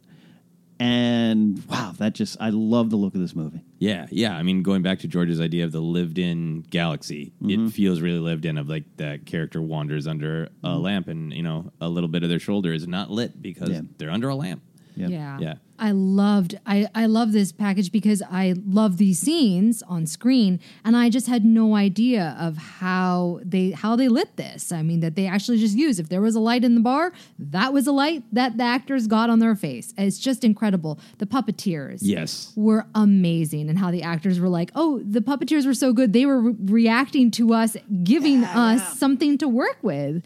It's just amazing. Mm-hmm. So many talented people coming together to make this film. Yeah. I love that they I believe it said the graphic designers design Sabacc, which was a question I actually had because somebody had given me in the past an internal Sabacc game that Lucasfilm, I think, gave out to employees for a party. Mm-hmm. So I was wondering, if the game, I mean, I know there's been versions of it in Legends and all that, but for this concrete one, that's cool to see exactly where it came from. And to have a Sabacc coach on set. That was awesome. Yes. And was this the one, or was it the round table where Alden talks about the little rabbit character that Warwick was playing? And I personally didn't know Warwick was playing that character. I didn't either. I've always liked that shot. Yeah, that little weirdo congratulating him. Yeah, I love that. I like that as well. Yeah. So great. All right, on to my favorite of all of these little mini docs, Team Chewie. Yeah. Oh, yeah. Yeah. Oh, man, did I love that. I love the detail of seeing that when Chewbacca, according to the script, when Chewbacca introduces himself, he also includes his son of in his father's full name. Like, yes. Thanks, John Kasdan. Yep. Yes. Okay. And that's why Han is saying, yeah, I'm not saying all that. Excellent point. I'll break you. Yes, because I've heard some criticism. I don't need to know Han calls him Chewie for. It's like, just calm down, calm down. Yes, it would be. He's Chewbacca, son of Itchy. I loved that moment. Yeah, love that reveal. I thought that was great. Sorry, sir. Just seeing the enthusiasm and they clearly cut together of like, hey, if anybody wants, it almost feels like Team Chewie is like, does anyone want to make a solo movie? Because look at this action shot of Chewie looping through the air and punching a stunt person. And I stopped and screenshot when he's doing the rope thing, the CrossFit. I'm like, roads, that's Chewbacca doing CrossFit. Like, oh man, he's curling too, right? He's curling, this photo shoot. I'm like, this is great. The whole thing, just the joy of Chewie coming out of that was amazing to me. Yeah, how they were putting together the costume, the suit, stitching it strand by strand. That was amazing. But yeah, Jonas, for a moment, I was like, oh, who is the stunt person that they got for? Oh, that's Jonas doing all that. Oh my gosh, I just was blown away, and I just thought, God, we need a Chewie movie or a new Chewie holiday special. Yeah, I could get behind that. Yeah, this is, you talk about bits and bobs and making things, Jen. This is why I'm so impressed with what you do and what these people do. When I saw them individually stranding the hair, like, I got hot spits. I was like, I can't do this. I can't do it. I'd lose my mind, and it's so impressive. And then to put mud on one of those costumes. Oh my gosh, yes. All right, final of these segments into the maelstrom, the Kessel Run. Yeah. Any thoughts on that one? I think I might have started to been falling asleep in this one. I have the least notes. I have to rewatch this one. Other than I love the inside. I love the practicality of. All right, and then drift, and then again. Yeah, I love that. Yeah, I really like the concrete detail that Ron Howard added the monster. Mm-hmm. Like, I think we need something else, like show that he really was in there working this. Yeah. Right. I loved how immersive it was with the projection. Made me think, oh, this is kind of similar to the technology they're going to be using for the Falcon ride at Galaxy's Edge. Oh, nice. So they got to go on an early Disney ride. Yeah, exactly. I didn't even think of that. Yeah, nice. Yeah. And then we have nothing to say about the Target exclusive, the Millennium Falcon from Page to Park, because we don't have it. We don't have it. Yep. Yeah. So there you go. We'll do a special episode all about that. We're going to talk through the deleted scenes. I think this will be a little faster because I don't think there is as much there. Mm-hmm. But any overall reaction to the deleted scenes? Some of my more favorite deleted scenes of the last 4 years now of Star Wars stuff. Awesome. Yeah, ones I like a lot of people, you see the deleted scenes and go, cut for a reason. I still think that's the overall feeling here, but I liked a lot of what was presented here. Yeah. You have any overall gut reactions, Jennifer? Yeah. Pacing. For each scene, I was like, nope, the pacing is too slow. It just didn't work for me. The only one I really did like was the Corellia foot chase, which we talked about before, because of the chemistry between Han and Kira. Yeah. And the Han Solo Imperial Cadet thing, I found it to be a little bit too retro looking. That it kind of stood out to me as being a little funny. Okay. It came across a little bit comedic. It didn't fit with the rest of the film. Yeah, no, you know what I mean? Is. Yeah, I totally agree with you there. Yeah. Let's dive in and go through them. Okay. Because I want to talk about Proxima's Den, which was just in totally alternate approach to Han returning to the Favola and interacting with Kira. I really like this, and I was telling Jen before we recorded, I actually like it more than the one in the movie. However, the one in the movie is the one that belongs in the movie. From a writer standpoint, or just, the one that's in the movie is how you would write an introduction. It's dramatic. They kiss. They're there, and there's snippy lines and all that kind of. It feels like a movie. This one felt as if this had been a miniseries. It was a little more realistic for me, a little bit more interaction. Yeah. And I remember the first. I didn't like the opening of Solo as much the first couple times, and that opening moments between her and Han were part of the reason. Okay. Does that make sense? So I like this, but again, like Jen says, it's not as dramatic. and the pacing's off, and then there's some weird things with the little baby eels or whatever's going on. Yeah. I don't know. It's just, some people swimming with Swimming with Lady eels. Proxima's young. Yeah. I liked that part. It's was not bad. It's just weird. weird. It Swim was with the young. weird. It was just weird that it was attached. I know. What did you think of the actual alternate take? The alternate take, I felt like the acting, it felt a little. It was not their best work. I don't know when they shot that, but to me, it just didn't. I didn't feel as much chemistry between them. The energy was kind of low. I found him calling Lady Proxima mother really creepy. Mother Proxima, yeah. It just did not. I just didn't like it. I think that's. I think that's Lord and Miller. I think that because Kasdan refers to her as Mother Proxima in that list. Yeah. And early on. So I think you're right. Yeah. Maybe they refound it. Yeah, so I didn't like it because I didn't feel like they had found Kira yet. I feel like, Right. Okay, this is a different take where it's a little bit scarier. Everything's scarier, but all of that weight of being fearful is given to Kira instead of in the final version where she is excited about leaving. This has been at least 50%, if not more, her idea. So I was just like, this is interesting to see, but no. I wanted it for me. Why is it on here? It's not a deleted scene. It's an alternate take. What is going... This was a mystery to me because it's like, did Ron Howard come in and go, let's try a drastically different take? No, does that work? Is this a Lord in Miller alternate take? Which, in theory, there's a lot of those. Yeah. If we are to believe it. So why the hell is this here? That's a great point. That's a great point. Maybe to show how the scene changed. I don't know, but yeah, you're right. Yeah, no, it's not a deleted scene. It's not deleted or extended. It's an alternate take. It's Weird. It is a mystery. Maybe it's them going, here's the movie you would have got. You don't like it, huh? Right? Good. That seems like an absurd answer, but I don't. Anyway. We'll move on. The Corellian foot chase. I know we've talked about it a little bit. I hadn't watched it before because I wanted to wait for this. Oh man, I love it. Right? There is just amazing chemistry. They are young, hormonal people in love. It's so great. And it seems to be one of that's what Lawrence Kasdan wanted more of than the sequence. If we're believing the list that John put out, which why wouldn't we? You can see where pacing wise, it's a little longer, but I do like it. Yeah, and then we were talking about the Imperial cadet scene. This is, of course, in the novel. We get to see the whole flight, and then we see this scene with a lot of the same dialogue. Yeah. What was your reaction to this one, Ken? I glad it wasn't there. I think it just works a lot better with him getting his last name and we'll make you fly and boom, you're there. Yeah. We can get. Han says all this later. I got kicked out for a reason. Is it fun that Tag and Bink is there? Do I like seeing another Imperial officer? Of course I do. He's a great Imperial officer. He was really good. So it wasn't bad. Yeah. Just not needed. Not needed. Yeah, and you felt it was too wacky overall. I felt it was almost like a parody of a Star Wars film. I also felt like Han in flying the TIE Fighter. It was like me when I'm, flying in Battlefront. Yeah. Just a look of horror on his face. I just didn't work for me. Yeah, I did like comedically the little detail when he's describing what he did, and they're showing on the display his tie swerving around erratically. Awesome. Like, that's cool. What I funny. love from this scene, which is in the novel, so we have it there, is that idea that Han broke rules to save someone, even if he's not acknowledging it. That's why he got kicked out of the Navy, because he saved someone. And it is useful. It's in the novel.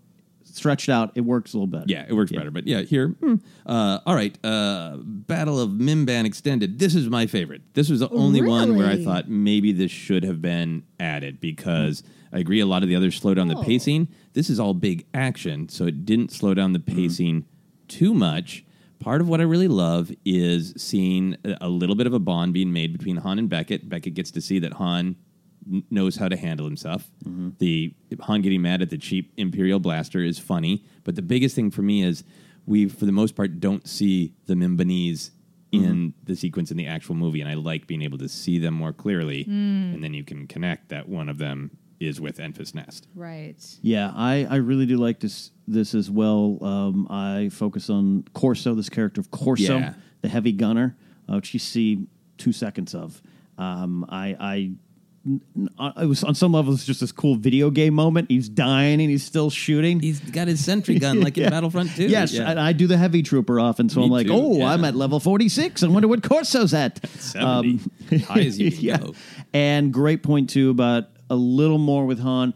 In the movie, I can buy into, just for story-wise, that Beckett sees when Han and Chewie show up, and that's when Beckett seems to be like, all right, then even Rio says, I'll say it. I like this kid.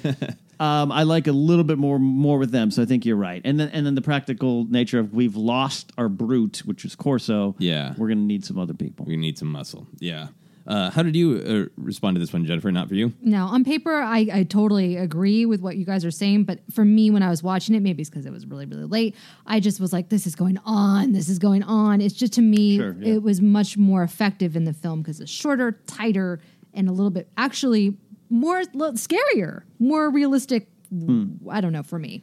Okay, that makes sense. Speaking of going on, the extended battle between Han versus Chewie, which is quite long. It's long. Yeah, I mean, in terms of deleted scene, and we've talked about it before, it's like this one has so many little beats. It's its own little thing. Yeah, it was one of the ones when I had them playing this morning before you guys came over. And that is the one that suddenly I'm like, I need breakfast. And I just got up and walked away and forgot that I was watching it. And I was like, the scene's still going. So again, fun. I'm glad these things exist and we can watch them. Yeah. I love watching Kylo on the Falcon Force Awakens. I don't think it would have worked in the movie the way they shot it. But I'm glad it's there. This is one of those. Yeah, I really like that beat where Chewie gives up and Han has to encourage him. That's really cool. But it's great to see for me on a deleted scene because it would have slowed the movie down way too much. Yeah, I think I checked my phone. I'm like, is there any emails? What's going on? It teetered on, like they definitely hit each other and attack each other in the final film. But there's some brutal, this is much more like, let's choreograph a knockdown, drag-out fight between Han and Chewie. Was it a little bit too brutal? I don't mind brutal. I watch MMA fights. But yeah, to me, it just was like, okay, I already know. I know because I'm comparing it to the film. So, that's why. And on the opposite end of the spectrum, the snowball fight. Yeah. What was your reaction to that? That was the best scene, and I wish it wasn't. No. That was fun. It was fun. Because I remember I saw a clip before. I was like, is that like a behind the scenes footage where they just cut and then they started having a snowball fight, which then turns out they actually did. You see in the docs, the crew has a snowball fight. Right. So I don't know where that came from. It's silly. So glad it's nowhere near the movie. Yeah, it would have felt to me a little disrespectful to Beckett's loss. Right. A little is a lot of quotations around that one. I understand these important people who just died, but snow, we've never seen it before. Yeah, it was too cutesy for me. Okay. Meet Dryden Voss Extended. This also seemed to me like had some fun moments. It explains what Han's eaten. Whip foot. Yeah. A little bit more of the alternate take, which we know because Bettany only shot with Ron Howard, that's got to be Ron Howard. Ron's old take. Yeah, it would might be a little bit of Temple of Doom. I don't like weird foods being. So I was a little stomach turned on Han slurping up some tendons or whatever that was. I loved that. I loved seeing him trying to eat those noodles. Getting a noodle in the shirt. It was just cracking me up. I found that I could watch that all day. Yeah. It was fun. Yeah, I mean, I love Chewie double fisting some drinks at the bar in the movie where he just gulps one down. But that was the thing I meant to mention earlier. That reminds me quickly. One of the mysteries of this whole package is we know Ron Howard shot all of Dryden Voss in the First Light Crimson Dawn yacht scenes. I wonder why there was nothing on them in the documentary. It's just another mystery to hang out there that perhaps we'll answer someday. The final deleted scene lasts, I believe, 7 seconds. No, the coaxium double cross. Han asks about a canister. Yeah. And the yacht flies in, right? Yep. Yeah. I think it's one of those ones that would have revealed too much. Yeah. It's interesting. Yeah, and it's the question about exactly who is he told what element of his plan, and I like that being a little bit more mysterious. Yeah. Mm-hmm. Did you have any reaction to this one? I think it was 2 a.m. at this point. I think I dozed off or something. I don't know what happened. Yeah. The first time I missed the yacht, I think I looked down or something. It happened so fast. I missed the yacht coming in. Maybe that's it, yeah. I was like, is there some scene about a canister? What do we get That's here? what, yes. Yeah, it's very, very short. Yeah. Yeah. So interesting inclusion. So give me so short. Well, when I see these short ones, give me give me some. Maybe a lot of it might be more of a completed print, maybe. But I love in the doc. There's that one scene where like Val is leading the way, and they're talking about eating, and Beckett's like, "Of course, think about food when it's time to eat." Like, I would have if that scene could have been shared, I would have rather had that than this one. But whatever, you know. Maybe they're holding something back for the next release. Any big picture reactions? We covered everything. Got a fun question to wrap up, but any big conclusions to your thoughts on the extras? I like I said, some of my favorite ones in terms of whether or not I thought they were in the movies. They brought different things and made me think about it. And like the Corso one and the extended battle, in my brain, now that I've seen that, I can still insert it in the movie in my head. Yeah. And believe that, hey, that's part of what happened. It's like when someone says, Beckett didn't grieve enough. Well, you're not seeing him build the graves. You have to assume that happened. And so I look at some of these things and go, all right, they're not in the movie, but in my mind, they're there. Yeah. Yeah, whenever I watch these behind-the-scenes things, even if I don't care for a film, obviously I loved Solo, but even if I don't care for a film, I respect the amount of work and talent that came together to make it, and that's how I always approach it. I'm like, well, I may not care for this or I have a problem with that, but gosh, look at how they put the speeder together, or whatever it may be. And I think that everyone should just remember that when you're critiquing a film, that there are a lot of people who put their heart and soul and passion into this. Yeah, they're not doing it just for like cheap thrills, or like you mentioned with Lawrence Kasdan. It's not just a what is it, cheap grab? Cash grab. Right, exactly. Yeah. Heart and soul. Heart and soul. Yeah. All right. Final question. If you could request another feature for the next Solo release, what would it be? I have a feeling. Mischievous Yoda laugh. Yeah. I have a feeling I might know where your mind's going, so I don't want to step on it. Ooh, please step on my mind. I want a karaoke version. What? Where it's like you can, you can sing along with Lou Lilo and Arodia. Arodia. Yeah, just like a karaoke, and the words come up of their song. I would love that. Chicken in the bowl. Oh, I'm thinking too realistic. I really want an audio commentary with Alden Ehrenreich and Jonas. I think that would be so fun. They just have great chemistry and seem like they have a lot of fun stories to share. Yeah, I want an audio commentary. I want multiple audio commentaries. I'd want John and Lawrence for sure. Kasdan. And then I want Han and Chewie. In Lando and L3. Yeah, there you go. Great. And I'll add one more. George Lucas. Oh, my gosh, yes. Wouldn't it be funny if it was silent the entire time, and then he got to that one cape moment that he contributed? He's like, that was my idea. And then it just ends, and he's like, I like that. Good movie. Good movie. I apologize again about my comments about Disney. Well, that is our look at all the bonus Solo, and I'm sure there's still more bonus Solo to come. There'll be more bonus Solo around the corner, indeed. Thank you, Joseph, for leading us through that. A lot to take in, but hey, that's what I loved about what we watched. There's a lot of content for these movies that we love. It allows you to crawl around the movies even that much more. As we like to do, we have to take audience questions from you all, and we're going to our Facebook page right now. Kyler Mark Allred asks, if you could have any actor appear in a future film, who would you pick and what role would you like them to play? I would pick Charles Dance to become some sort of dark side force user. Do we have casting decisions, ideas, characters, Jennifer? I have so many. I want Rosario Dawson. I want Viola Davis as resistance leaders. I want Zazie Beetz as a Jedi. Give it to me. I could just roll out a scroll of actors I want to cast. Yeah. I like that. Yeah, this is endless requests. The 12th Doctor, Peter Capaldi, is amazing. He's been in now multiple movies with cartoon bears. He's in both Paddington and Christopher Robin, so I feel like he should be in a movie with a space bear. That seems right. But then the other one that's been popping into my mind is Haley Atwell, who played Agent Carter in the MCU. Oh, yeah. She is hilarious and it has great physicality. I would love to see her as one of the many Jedi Knights in the Old Republic. I like that. All right, if we're talking Game of Thrones, my mind always goes there. Charles Dance, I'd like that. We know Kit Harington wants to be in it. Right. Be an Old Republic Jedi. But you know what? Natalie Emanuel and Lena Headey. I look at them both on opposite sides of the battle of good and evil in Game of Thrones. Lena Headey is some kind of, whether it's dark side something or other, or just a evil ruler, or she can go against that type and do something else. And then like Natalie Emanuel is like, I don't want to say like a young Ray Sloan, but that type. She just kind of stands dutifully next to Emilia Clarke for her role in Game of Thrones, but to see her do a little bit more what she does in Fast and Furious and get out there, I could be into that as well. Yeah, amazing. All right, Dane Owens asks, what do you think about the possibility of Resistance eventually catching up with the sequel trilogy? This is the new animated show Resistance, and maybe even going on to play out during its events.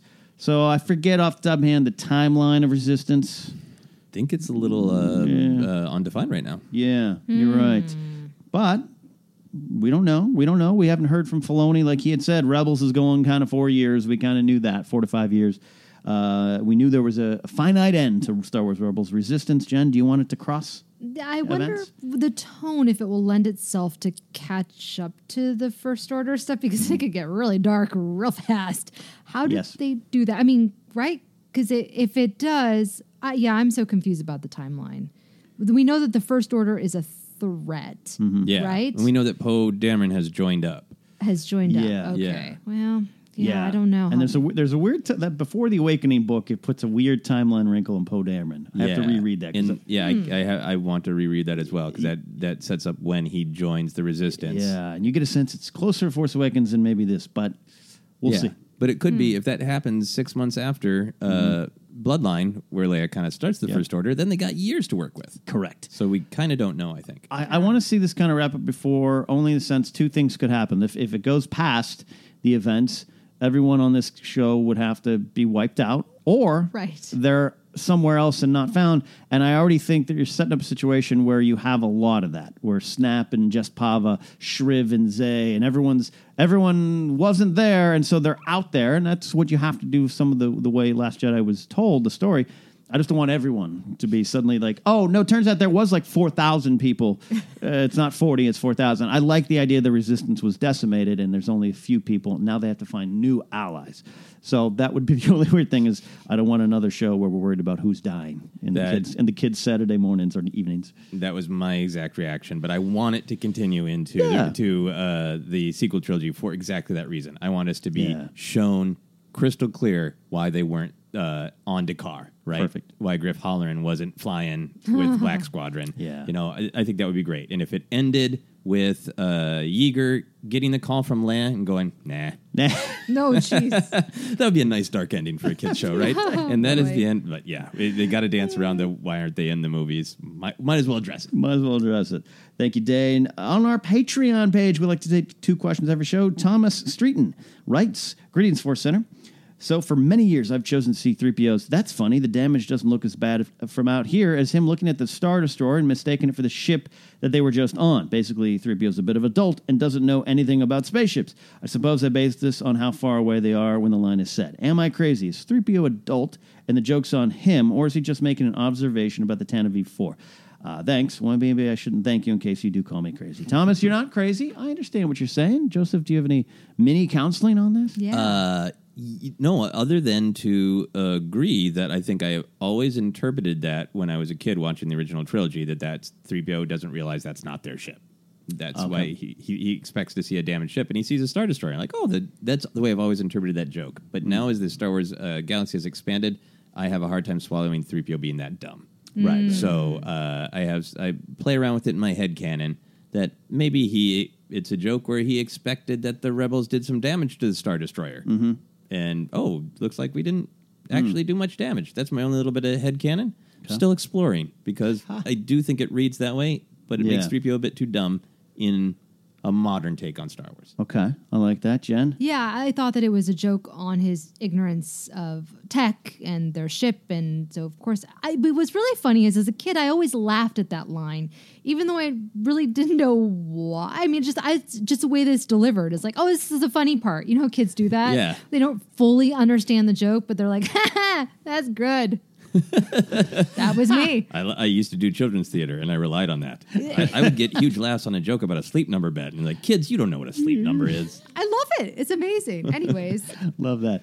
I got to say, I don't know when I kind of adopted this thought. I've always taken it as 3PO commenting, and not commenting directly. So, yeah, there's a question about what he really means, but that the moment means death and destruction were just up above him. There was explosions, there was panic, there was this, and he's just looking at it going, wow, it doesn't look like anything up there, which also corresponds to Luke in the deleted stuff or stuff that didn't make the movie, looking up and just seeing flashes and kind of going, oh, there's something going on up there. And then really inside, there's Captain Antilles just being choked to death. You know, so I can't say at 14 I realized that's how I've interpreted the scene. Interesting. That's good. That's I like good. that. That's nice. That's good. It's a good counseling. So Thomas, I hope you got an answer. And no, again, you are not crazy. This is why we do these shows and take these questions. Final question from Kai Thatch. We love Kai. He says, let's say that Lando gets in the pilot seat of the Millennium Falcon in Episode 9. Who should be his co-pilot? Chewbacca, son of Itchy, or Nine Numb, son of Sullust overall? I don't think I can say. Because I think that it's a spoiler. I don't know. I'll let you guys go first. What, you have an inside track? I think that we talked about it here. Jennifer has the I feel like we should pause. No. I feel like we should pause. We can revisit. Okay. Really? No, it's not that. Right. Maybe I'm imagining it, you guys. Okay. Maybe I should have done research. No. I'm spreading rumors. I'm intrigued. I'm spreading rumors. Oh, good. So many mysteries this episode. Get us 1 million views on YouTube. All right. Well, at the risk of ruining Episode 9 accidentally, I think it should be 9 Numb. 9 Numb. Yeah, because he's been floating around. I love Chewie. He's doing great. But 9 Numb has just been floating around in the background of these movies, standing around talking to people, quick cockpit shots. And they've given him such a great character in the books, in the canon. I want a nice moment between him and Lando where 9 Numb can shine for just a second. In a weird way, I really come down on that side, too. I think Chewie and Lando in the Falcon would be a great homage to Han, right? But I think there's something too about giving 9 Numb some credit for what he did in Jedi. Yeah, and I want him and Lando to definitely have a moment. But if they get in the seat together, and there's something about Chewbacca, his true partner now might be Rey. Yeah, and to keep that intact. Yeah, we'll see. I'm not going to say anything. All right. Let's move on. I'll tell you guys off the air. So we record live to tape, kids. This is why we do it. Kai, Thomas, Dane, Kyler, thanks for the questions. If you have a question, comment, want to reach out, there's the places you can do it right here on Twitter at Force Center Pod. Our Facebook page is Force Center Podcast. We have a website, forcecenterpod.podomatic.net. Don't forget to follow us on YouTube and Instagram as well. New merch is always up on tpublic.com/user/Force Center. And if you get something and support us and represent it out in the wild, take a picture. We'll reshare it, especially if you're in wild space or Disneyland. Podcasts available several spots, including iHeartRadio, Apple Podcasts, Google Play, Stitcher, TuneIn, Podomatic, and Spotify. And Patreon.com/Force Center, Joseph, is where we're building towards some goals. That's right. Our next goal is to do commentary for all the Star Wars movies. I was getting excited watching Solo about doing commentary with Ken and Jennifer. So if you've got a buck or two a month that you can spare, please check it out. Patreon.com/Force Center. We are almost out of here, but we have personal things. Jennifer, tell them where they can find you so they can tweet you to reveal what you know. Okay, you can find me on Episode 9, Triumph of 9 Numb. Twitter and Instagram and Facebook, and I will not be doing a thing on YouTube about this, but you can find me at Jennifer Landa. Be sure to check out my previous Happy Beeps on Galaxy's Edge, Star Wars Land, and the hype around that, and my latest one, which will be coming out, which is going to be an appreciation of Alden Ehrenreich. Whoa, love that one. That's awesome. Your one on Katie Lucas, highlight that. I'm always usually an episode behind. Made me look at Asajj Ventress like I've never looked at her before. So great work. Oh, great thank you. work. Thanks. Mr. Scrimshaw. Yeah, you can find me on Twitter and Instagram is at Joseph Scrimshaw. In particular on Twitter, if you scroll back, you can find my thread that I did about Solo. It was cool to see that Ron Howard had retweeted it. So I think people... Oh, I didn't know that. Yeah, I didn't realize until I just thought somebody was burying the lead, sir. Taking Ron Howard. Well, I think it is less... I bring it up less to be like, oh, sure. Senpei noticed me. It's more to bring up that... people are promoting. Like I would say, go out, if you believe in Solo, if you like Solo, go out and tweet about it because the creators are broadcasting that, and let's get the word out. For all my other various adventures, you can find me on josephscrimshaw.com. But at the same time, That's really cool. Yes, it is. You can follow me at Cat Knapsack, including YouTube and Instagram and all the other normal places. I think I'm back to a normal Twitch stream schedule very soon. We'll see. I've been down and out and not doing it as much. So if you follow me on Twitch, get ready. Some more action. Maybe some Star Wars Battlefront 2. We got some big additions coming to that. That is it for now for Alden, Donald, Ron Howard, the entire wonderful cast and crew of Solo Star Wars Story. That is it. We'll see you next time on Force Center.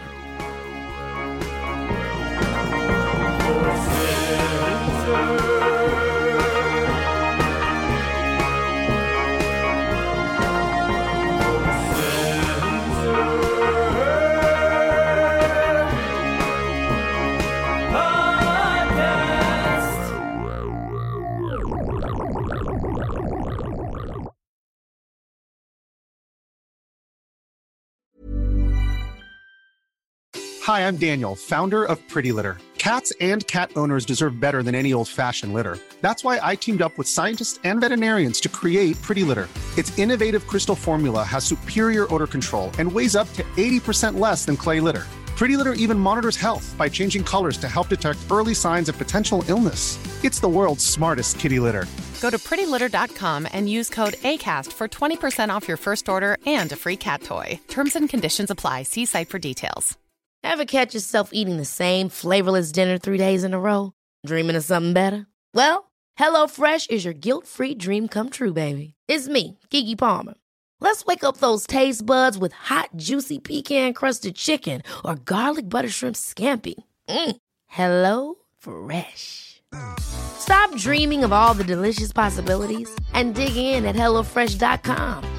Let's get this dinner party started. Planning for your next trip? Elevate your travel style with Quince. Quince has all the jet-setting essentials you'll want for your next getaway, like European linen, premium luggage options, buttery soft Italian leather bags, and so much more. And is all priced at 50 to 80% less than similar brands. Plus, Quince only works with factories that use safe and ethical manufacturing practices. Pack your bags with high-quality essentials you'll be wearing for vacations to come with Quince. Go to quince.com/pack for free shipping and 365-day returns.